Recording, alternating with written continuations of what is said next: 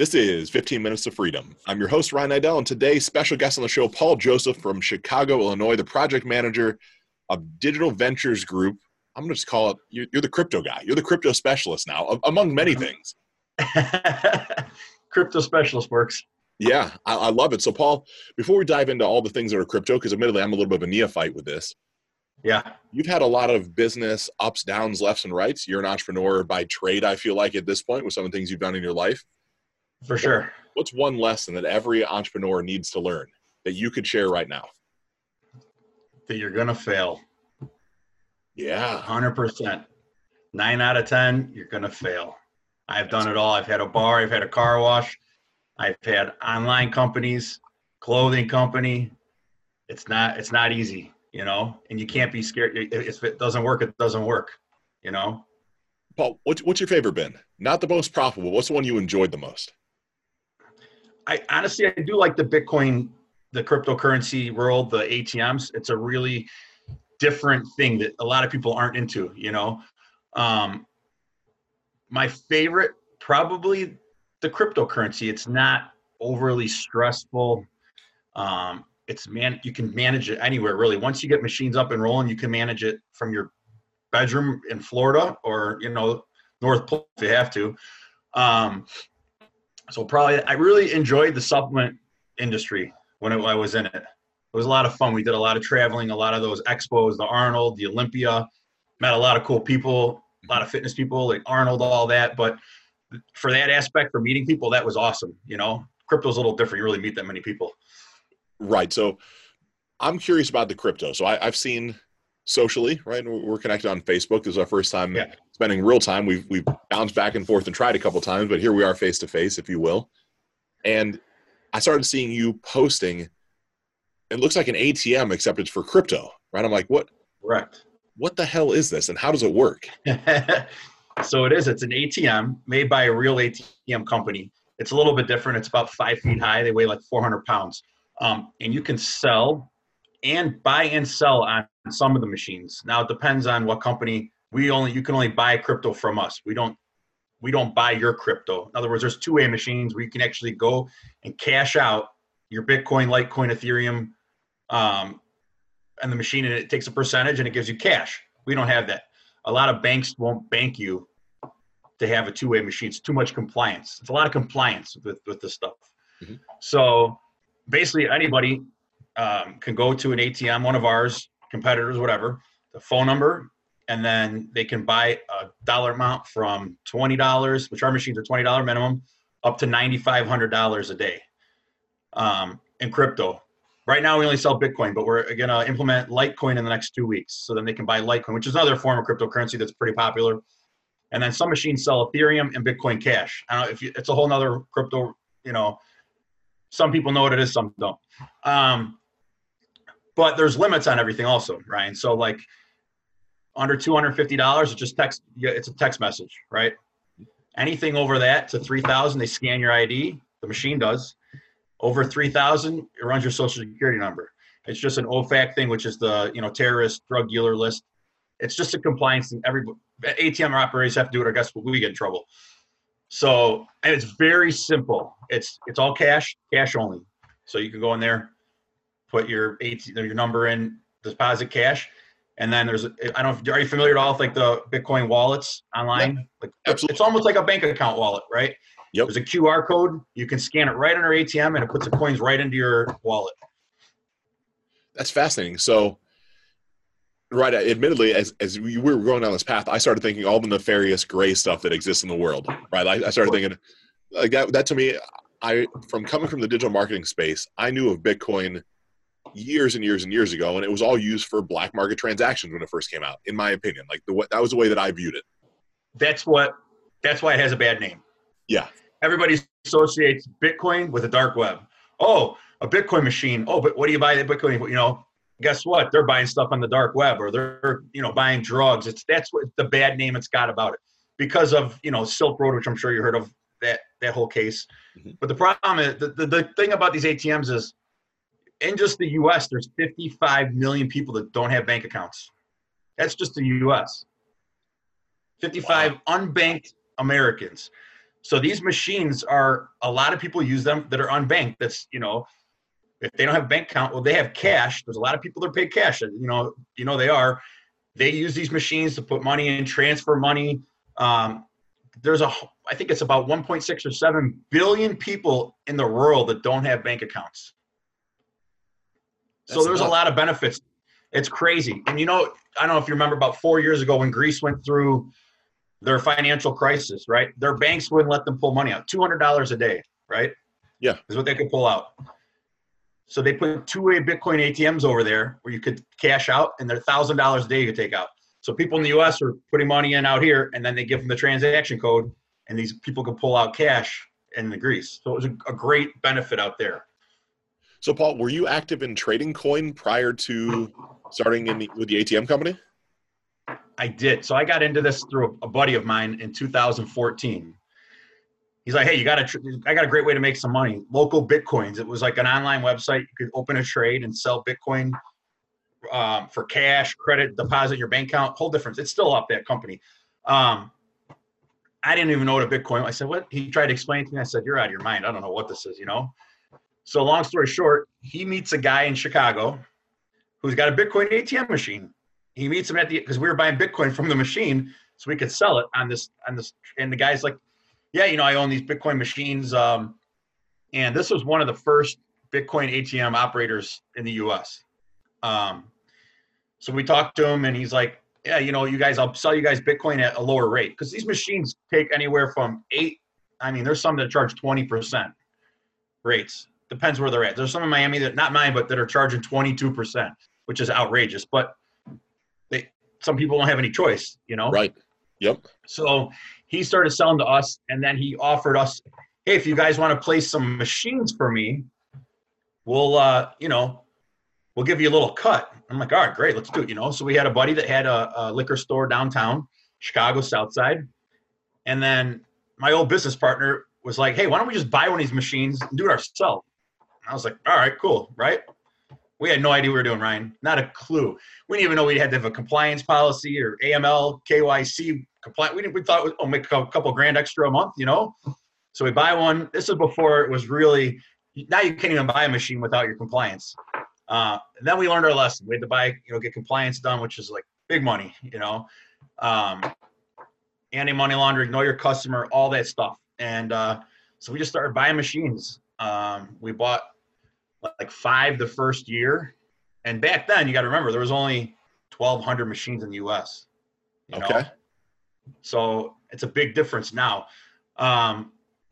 There's 4,200 Bitcoin ATMs in the U.S. now. And Paul, so how long?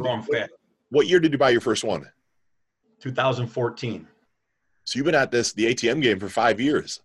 But I sold to my partner. I sold out in 2016, right before Bitcoin went, crazy, the 20,000 range. Yep. I sold out. Bitcoin was at $1,200, right?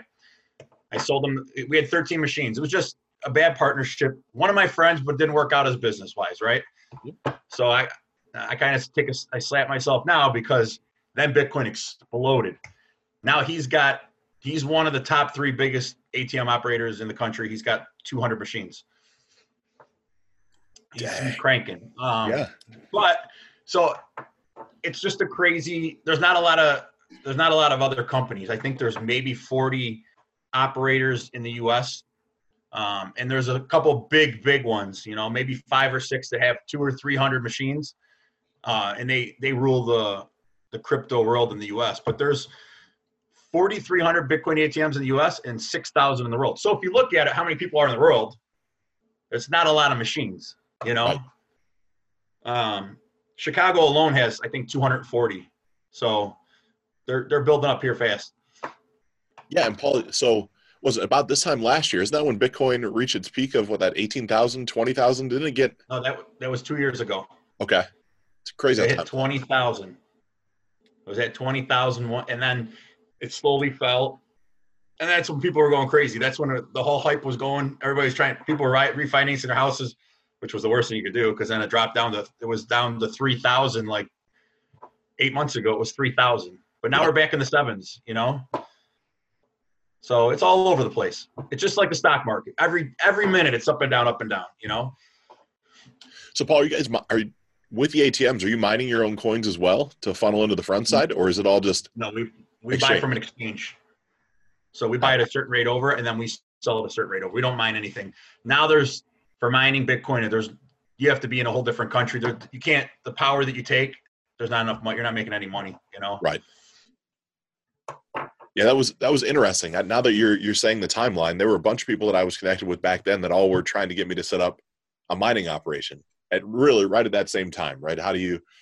Ohio at that point had low energy expense, and by the time you figure out the CPU power that was required, it was like fractionalization of what actual money you could make. It wasn't worth the people I was connected to, they were all on the hype train, right? They were all, you got to do this, you got to do this, you got to do this. Ohio has, and I extrapolated out the expense to run the machines. I'm like, this is pointless. Like, you're huge. Well, if you get free, there's some people that have electricity included in their apartments, and I know a couple of guys that were mining. Like, we have free electricity. They had their whole living room was mining computers. Yeah. But now it's different. It's not, the money's not there like it was before. There were people making some crazy money back then. Now you got to remember, in New Zealand, there's like the biggest mining. It's in a cave, and it's just an insane operation. And because their energy out there, it's not expensive to power it all. Right. That's interesting. And Paul, so diving more into this model, will you peel back the layers of Bitcoin and crypto? Right. I'm gonna assume that someone listening, Bitcoin's polarizing as it sits. Right. My financial advisor guys, the guys that listen there in the financial space, will bastardize crypto to no end. For me personally, I'm looking at like the US dollar has no gold standard behind it. It's all fake printed money anyways. So even if crypto isn't quote unquote backed, there's at least a finite number of coins that will be available. And that's really where my very neophyte type of understanding stops right there. So I'd love to know your take on how all the pieces go together. So nobody knows what drives Bitcoin price either. There's they assume it, right? So there's people follow all the charts now, and they look at the past 10 years. It's been around 10 years now. They look at the past 10 years and they see, okay, well, December of last year, it was this. So right now, everybody's saying 2020 is going to be a crazy year for Bitcoin, all cryptocurrencies, because Bitcoin's supposed to half in May. And then it's just saying it's going to go wild. But you have people that are saying, I think Bitcoin's going to be 100,000 in 2020. And you got experts that are saying Bitcoin's going to be at $10. So nobody knows. Bitcoin's confusing because we don't know what controls it. At least the stock market, they can kind of tell what's going on and why it's dumping, and nobody knows Bitcoin. I mean, I had 10 different articles a day that came out the same day. They're all say a different thing of what is going to happen and why. Yesterday, Bitcoin was 7,000 in the morning, was 7,800 by the afternoon, and dropped back to 7,000 last night. Nobody knows why, Yeah. So it's confusing. Confuses me. People are like, what do you think's going to happen, Paul? I said, I don't know. Should I buy like $300,000 worth? I go, I don't know. I mean, I can't tell you. You know what? If I tell you, no. I had a good friend who was my old partner for the supplement stuff. He's like, this Bitcoin's at 3,000. He's like, hey, should I buy some Bitcoin? I'm like, man, I think it's going to go down more. 2 weeks later, it was 13,500. This was just happened like 4 or 5 months ago, and it went crazy high for a little bit.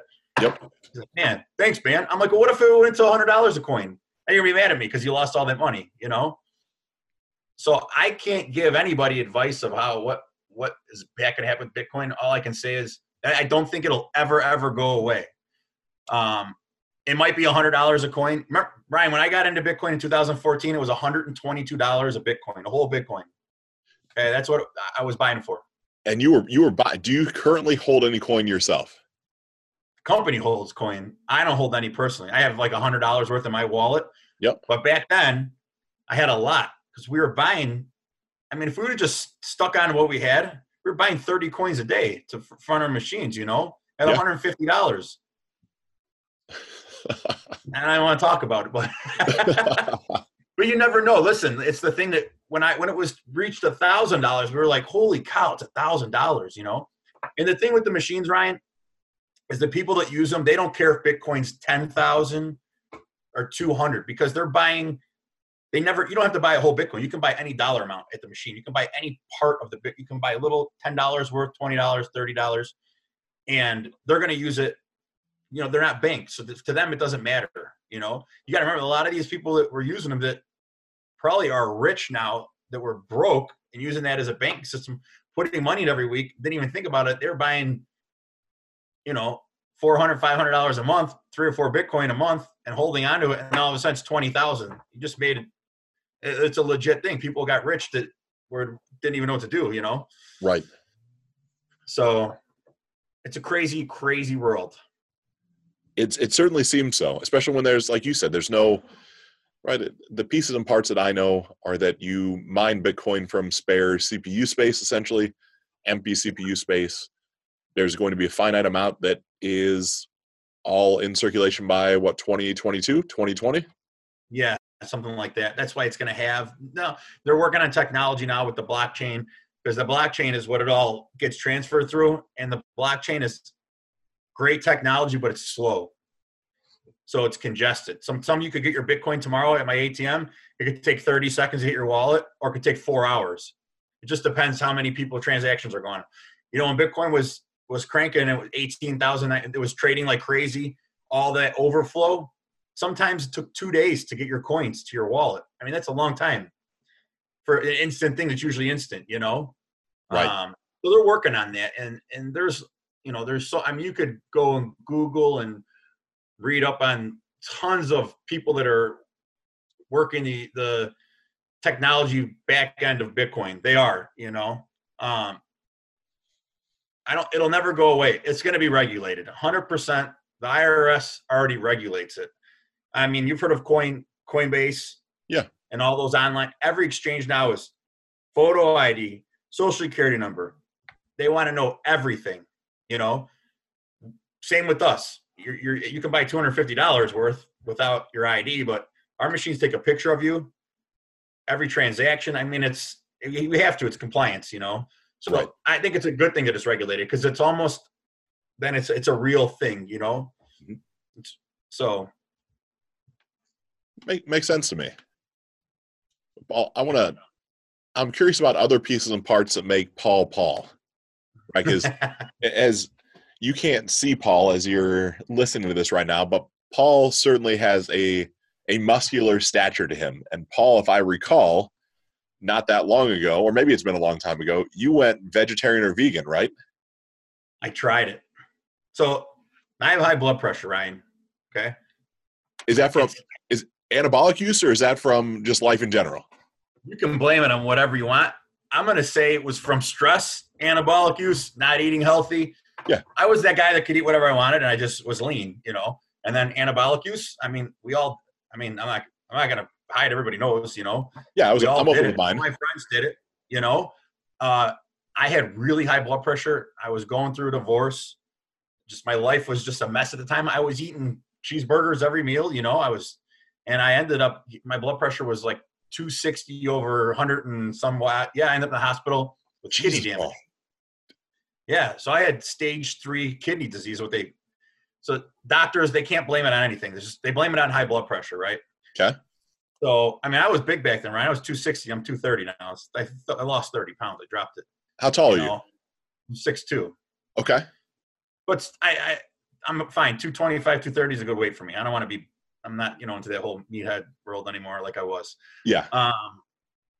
But yeah, that was, so I got kidney issues. So I went to the doctor and I said, listen, should I try eating this way or that way? And he's, the vegan diet, I'm not telling you that's the best, but that's a good diet to try for your kidneys, right? So I'm like, all right, I'll try it. I tried listen, it's great. You feel good. When I was eating fish, I felt great as long as I had fish in there, right? But when I stopped eating the fish and went straight like vegan for about 4 weeks, it was tough. Not going to lie. You got to remember, all these Impossible burgers and these fake burgers have 3 times the amount of sodium than a regular burger, and it has just as much saturated. So it's not even healthy. All those fake burgers are bad for you. You got a regular burger, I think, is 800 milligrams of sodium at Burger King, right? Their Impossible burger was 1,400 milligrams. Same amount of saturated fat, but that's why they taste like a burger. And, it was tough, man. Let me tell you, not that I'm eating meat every day now, but if I want to have a burger or a steak, or I'm going to have one, I do keep my protein. I got to keep my protein low because of my kidneys. So I don't even supplement protein anymore. It's basically fish, and I hate chicken now. I can't stand it. Yeah. I've eaten so much chicken back in the day. It's like, ugh. Yeah, I think health-wise, it's probably good for you to go vegan.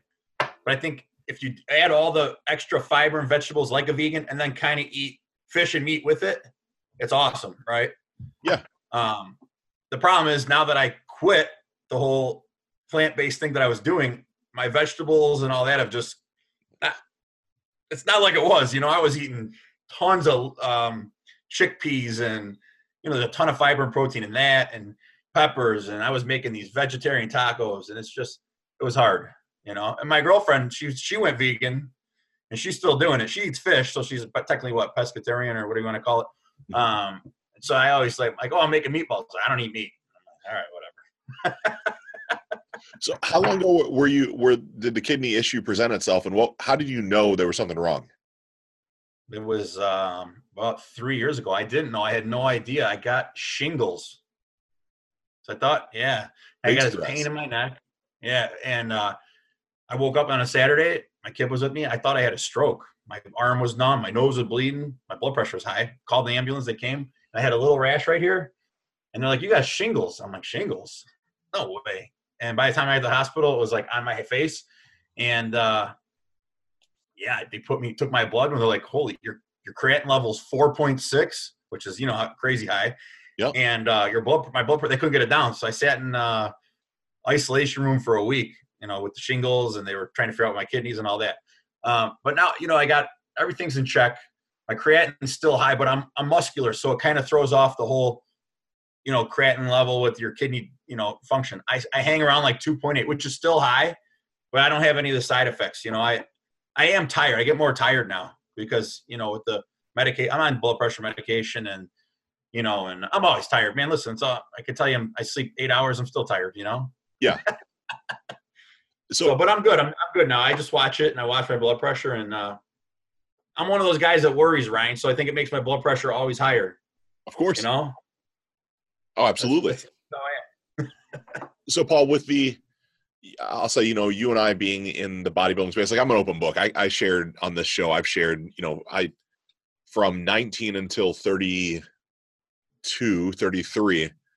That's me right there. Same exact age. There was not a time I didn't have some sort of anabolic in my system, right? It was just, if the syringe wasn't full, I wasn't doing enough. It just didn't matter. That was where I was at. And I was pushing, in my mind, I had to be a professional bodybuilder. And I stopped cold turkey 2 years ago about this time with just nothing, and just watched. I'm smart enough to realize what it was going to do to my body, but I was just so tired of that rat race that I went the other way. And it's taken a long time to get my hormones to re-regulate. Yeah. Meaning, right, I'm prescribed HRT, but I try not to take it because I want to prove to myself I can do it without it. But then sexual function goes to shit. It's this vicious cycle now that I don't really know how to get off of. And I'm wondering if you've experienced comparable, or if your life has come back to good balance, or what you're. So I had to come off everything. That was, I was in the hospital. They're like, your kidneys, you're going to have, they told me you're going to have to get dialysis. I was 32, dialysis. And I don't know if you remember Derek Anthony. Do you remember the bodybuilder Derek Anthony? He passed away at 32. And I was good friends with him. I used to talk to him all the time. And then he just passed away out of nowhere in his sleep. He had cancer, and he beat that. And then all of a sudden, boom, kidney failure. And I kept thinking, man, what an idiot. He knew he was on dialysis. He was still taking testosterone and everything else. And then he dies, right? So here's me. I come off. I was off for about a year, completely nothing. And I lost about 40 pounds, boom, but I felt horrible, man. And mentally, everything, dude, I had no sex drive, no drive to work out, nothing. So I went to the doctor, got my test levels done. I was 132 after about a year. And that's bad. That's bad. So this is my regular doctor, who's a real hospital doctor, knows everything I'm going through. I said, he's like, no way. There's no way, Paul, that your testosterone's low, right? So he runs it, and then he calls me. He goes, well, you're right. So he goes, we can give you creams, or we can do testosterone shot, whatever you want to do. I'm like, well, I'll do the shot. It's fine. I don't want the cream, So I am on TRT. Yeah. But from a real doctor, you know, I feel great now, but you never get that, you know how it is. It's hard to explain that feeling when you're on. And I never took a lot of stuff, Ryan. I never went like 1,000 of this, 1,000 of that. It was always 500 to test, 500 EQ, some of this, some of that, you know? Yeah. And yeah, it's hard to get back still. Like I work out and I'm like, oh man, I see pictures of me like from 5, 6, 7 years ago. I'm like, God, I was big, you know? Hey, to the average person still, I'm a big guy, right? I guess, you know, I get it all the time. I don't feel big. Oh, buddy, I get it, right? I'm not battling with it now, but my sexual function right now is at the lowest it's ever been. I find my wife to be beautiful and attractive, and we have a great relationship, but like I'm going to have to go the HRT route just to get things. Because I used to be, so Paul, I was, at my heaviest, I was 305 at 6'2". Ooh. I would compete at 265, right? And now I walk around, I'm pretty much stuck at 265, right? Some days I don't eat it. Like I'll fast for 3 days and I'll drop down to 255, but I'm 265 pounds. Just, and like you said, there's no working out's great, but man, but I was the opposite of you, right? I was the 3-4 grams of gear a week type of guy. Like just load me up. It didn't matter. Yeah. Which is pointless, but it's always interesting to talk to a fellow intelligent but retired meathead, right? Like, well, here, listen, if I could consume protein like a normal person, I'm only allowed to have 60 grams of protein a day for my kidneys. That's it. 3 chicken breast roasts. That's it. So my kidney doctor is top line. He's like, Paul, you're not trying to get bigger, right? I'm like, no. He goes, you'll maintain what you have from back in the day, what you're at right now. You're not going to lose any more weight, you know? And I don't. Ryan, listen, I'm stuck 230. I mean, I did this summer, started eating protein like crazy. I was eating ground sirloin 3 times a day. And then I had a blood work done for my kidneys, and the protein in my urine was out of the world. My doctor's like, holy cow, what are you doing, Paul? And I'm like, oh, I've been eating a lot of meat, you know, a lot of protein. So he's like, you got to stop that, because all it's doing is causing more damage. Yeah. And, you know, I'm at that age now, you know, I want to live. I got a kid, you know, I want to live, you know, maybe until I'm 70, you know, I don't want to have to get a kidney transplant, and I don't want to have to go on dialysis. So it's not worth it. But if I could consume protein, I could probably get the 250 again, you know, on TRT. Yeah. On TRT. I mean, I think there's so many TRT clinics now everywhere. It's like the new thing, you know, they're popping up everywhere. I have nothing wrong with it. I think if it's regulated by the doctor like that, I mean, I'll tell you, 200 milligrams a week of testosterone cypionate can do wonders for anybody if you eat right and diet right and work out. I mean, I don't even work out like I used to, you know? Yeah. Well, that's a ridiculous thing. I know, as I'm saying it out loud, had I not taken anabolics for 15 years and I was just 35 going to 36, I would go get an HRT prescription from my doc, right? Do it all the right way and wouldn't think anything of it. But because I want to prove to myself that I can get my levels back, which is completely illogical, right? I realize even as I'm saying it out loud, it sounds so fucking stupid. Well, but it's stuck. Your body shuts down. That's it. Right. Yes. I mean, my what used to be at one point were walnuts look more like grapes now, right? My body's just not doing what it could do. I hear you. You got to explain it to me. And I listen. People are always like, "Oh, you're on steroids." So testosterone technically is not a steroid. It's not. It's an anabolic agent, but your body makes testosterone. Mm-hmm. Anything else, you can take Anavar. That's now you're taking steroids. But you know, I think TRT clinics are the next people to get in trouble, because now they're prescribing peptides and Anavar and crazy stuff that isn't TRT. And they're getting away with it because the FDA is they're not big enough to go. There's so many clinics now. I can name you 10 clinics in the neighborhood around here in Chicago. And there's one by me that's just lines out the door all day long. And I look at the guys and I'm like, yeah, you're not on 200 milligrams to test a week, you know, come on. But, you know, who am I to say anything? Yeah, I get it. So, Paul, the other part of your life that I know about is rental properties. Yeah, we do Airbnbs. Yeah. How's that journey been? Is Airbnbs become more regulated in many cities, right? So Chicago's regulated hard. I don't own the ones in Chicago. I did my house in Bloomingdale, and I did it because I was going to rent it out long term. and I had a renter fall through. I'm like, I'll try Airbnb, and it just crushed it, Ryan. Like 4 times what you would normally get on a long-term rental in a year. Okay. Crazy. And it really has to do with the area it's in, and it's close enough to the city, but far enough people don't want to go to the city. But my good friend opened a bar in the city, and he had 6 units above it. So he's like, hey, let's want to do Airbnbs here? So he's like, I know you can manage them all. I'm like, perfect. My girlfriend cleans them all. I manage them. And they're all Chicago themed. They're really cool, Ryan. We got a Cubs one, a Wicker Park one, a hippie one, and then a Subway, 2 Subway ones. I know I'm missing a music one. And they're all decked out, different Chicago themed. They're really cool. So now in the city of Chicago, you got to get licensed. You can only have 1 Airbnb in a building of 6. But we have 6 and 3, and they're actually 3 different addresses, but we're all in the same building. Okay. So we had to go around and get signatures and all this stuff to get it approved. But they're approved now. It was a journey for that too. And they are regulated. There's a lot of cities that are banning them completely. Like 30, you got to have 30 plus days rentals, which is killing a lot of people because like Hawaii did it. Hawaii was huge with Airbnbs. People are buying these $1 million houses and Airbnb making a killing, and they put a ban on it all, 30 days plus. So it's just Hawaii, I think, has more houses for sale right now than it's ever had for sale because all these people that were a lot of big companies, corporations go and buy 1, 2, 3, 4, or 5 houses, and then they just have a property manager manage them all and rent them out, and they're making a ton of money. So it's an interesting. I think what's Airbnb worth $60 billion now, something like that. 30 or 60. Owning anything, they own nothing. They don't own anything. It's just like oops. It's another version of Uber, you know. And those guys started in their apartment in California, and they had a blow-up mattress. That's how they started. So it's supposed to go public this year, I think. There's a lot. Listen, I'm not going to say it's all sunshine. You got your problems. You got people. The problem in Chicago is people are trying to throw parties nonstop. You got like gang. I'd say they're gangbangers. No joke. Because I find the flyers. It's not just Chicago, but Chicago's got a lot of party issues where they try and rent your unit, and then they lie. You know, hey, we're having a girls' night, and then there's 60 people showing up, and they're charging at the door, and that's what Chicago. That's what Chicago doesn't like. Because, you know, there's shootings.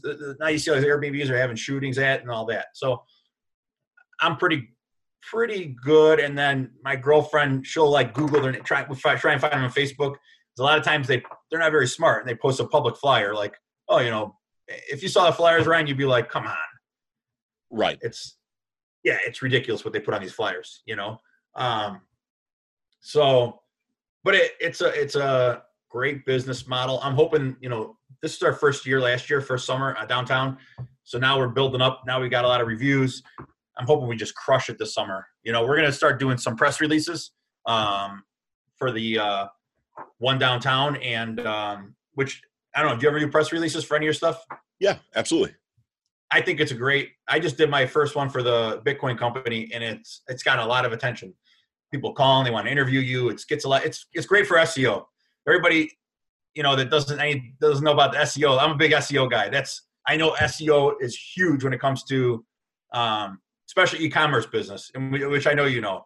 Yep. Like I know you talk all that crap about funnels because I think funnels are all bullshit too. It's a fucking scam, you know. Yes. Biggest scam ever. Funnel this. If I get these stupid ads on Facebook about funnels, I'm like, just shut the fuck up, you know. Yeah. But SEO, I got a great SEO guy who's fair, and I think the e-commerce stuff with SEO, anything, you do a press release, it just lots more content creation and links and people visiting your site, you know? Well, yeah, you can syndicate so much of that and get it picked up if it's written the right way by CNN, CNBC, CBS. And so now you're advertising, you can literally say, I mean, ethically, as seen on, insert the variable of the company that has the social proof. Exactly. And my buddy, I don't know if you've ever heard of Knockerball. You ever heard of Knockerball? I haven't. Big soccer balls, the plastic people bounce around against each other. Yeah. My buddy Joey owned the whole company. He just, I think, recently sold it.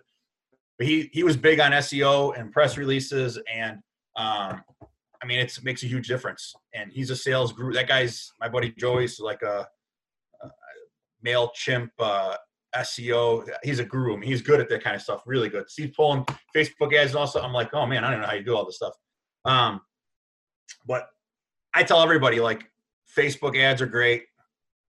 Google is great, but man, SEO is the best you can do. It made one of my online companies go from 100,000 a month to 300,000 back in the day. And I was ranked, you get a good company to do it for you the right way. It makes a world of difference. Well, yeah. And what happens is, Paul, I mean, at least in my opinion, you have the Russell Brunsons of the world that you're one funnel away and it only takes a click of a button and you're going to make $1 million. And SEO requires a strategy and patience and a plan that's more than 3 weeks in order Here's to. How I look at it. You got Google ads is your short term and SEO is your long term, because SEO might take a year to build up to get you ranked, right? Obviously, it depends how much money you spend in backlinks and all that stuff. But I'm an SEO. I think that was what made the difference in my one company. It was insane. I couldn't even tell you how much increased sales by 3 times after it really kicked in. Absolutely. So, Paul, what else?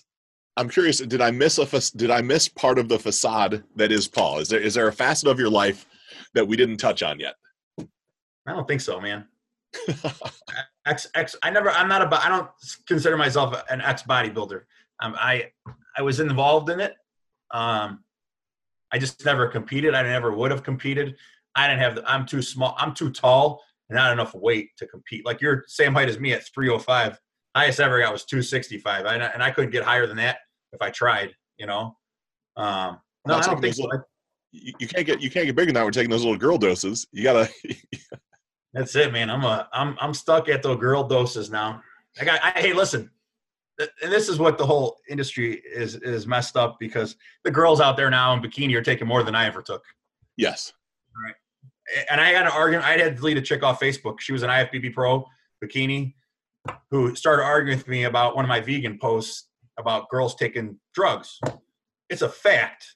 Girls in that industry take drugs. And I'm not talking figure girls. I'm talking bikini. Any bikini girl in the pro level is taking a drug or is on a drug. You can't compete. Same with all the guys. It's a drug sport. That's what it is. 100%. And I'm not ripping it. I think I think the whole bodybuilding thing is fascinating to me. I see these guys. I'm just like, you can take all the drugs you want, Ryan.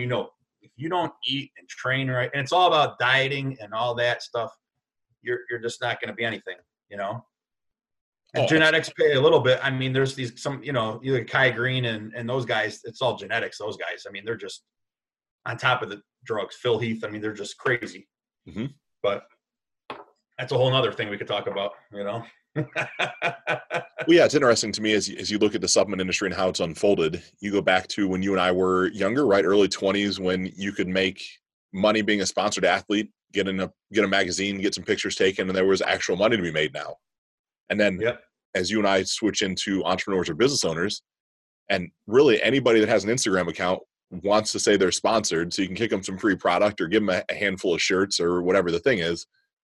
Yeah. And the industry has changed, right? To make the number of professional bodybuilders that I know that have to supplement their income with secondary sources of revenue generation, whatever we want to call that to be, right? Use your imagination, is higher than the number of people that can earn a living the right way. Oh, for sure. And there's no money in bodybuilding. I see these people like there really isn't. What do you got? A handful. The guys are doing it right. The guys that build their Instagram, like you said, and they're following, and then they start their own company, or like Jason Poston, smart guy. Yes. Getting sponsored, and he's getting paid big money. You got guys like that are doing it right. But the whole bodybuilding industry is just, it's a whole nother world, man. The most unhealthy athletic people you'll ever meet. Oh, the unhealthiest I've ever been is the 20 minutes before you step on stage. It's just the problem is all these young guys are dying now, and they're, my buddy, I don't know if you know Matt Porter. I was good friends with Matt Porter. Yeah. Man, nicest guy alive. They don't even know what made, what he passed away from. And he was super healthy. And you look at that and I'm like, man, I'm going to die, because he was just like us back in the day. Took a bunch of stuff. His dad got sick and he stopped, and he was all about health and eating healthy and not taking a lot. He was taking minimal doses, tons of cardio, and it's crazy. You never know. Playing with fire. And it's sad because he, like you said, he was one of the good ones, right? Open, honest, Super great guy. good quality products and supplements. I mean, Yep. MPA. I'd like to see that MPA is still around even in his absence.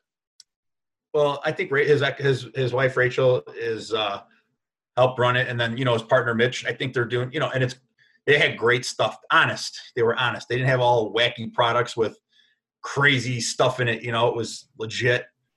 It's not he didn't have a big line. It was just good stuff. Yeah. So, and he was a great man. He knew his stuff. Oh, incredible. He knew. I mean, I talked to him. I didn't know what he's talking about. I'm like, man, I have no idea what you're talking about. And he knew every scientific thing and this and that. I'm like, I have no clue what you're talking about. Yep. So, Paul, I'd love for you to share, right? To start the show, we shared what's one lesson every entrepreneur should get out of the way quick. Yeah. And to put a bow on this time we get to spend together, what's one thing you think everybody should know just in general in life? Right? What's that one parting pearl of wisdom that as a listener's listening, they'll be like, man, that Paul's a brilliant cat. What's that? What's that going to be? Man, one thing you should learn in life, huh?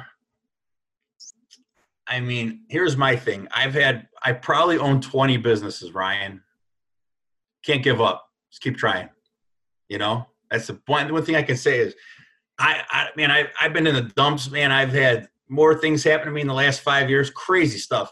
I just keep trying, If it doesn't work, start something else. Doesn't work, start something else. It's hard not to give up. That's what I can say. It's hard not to give up. I want to give up. Dude, half time wake up, I'm like, do I really want to be in this Bitcoin industry still?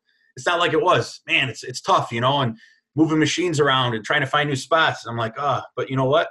That's what I can say is just don't give up. You got to keep trying. If one thing doesn't work, try something new. You can't just be discouraged from it, I love it, a lesson Paul. I can give. Right? I mean, that's what it comes down to. I mean, it's 100%. Hey, listen, it's tough out there.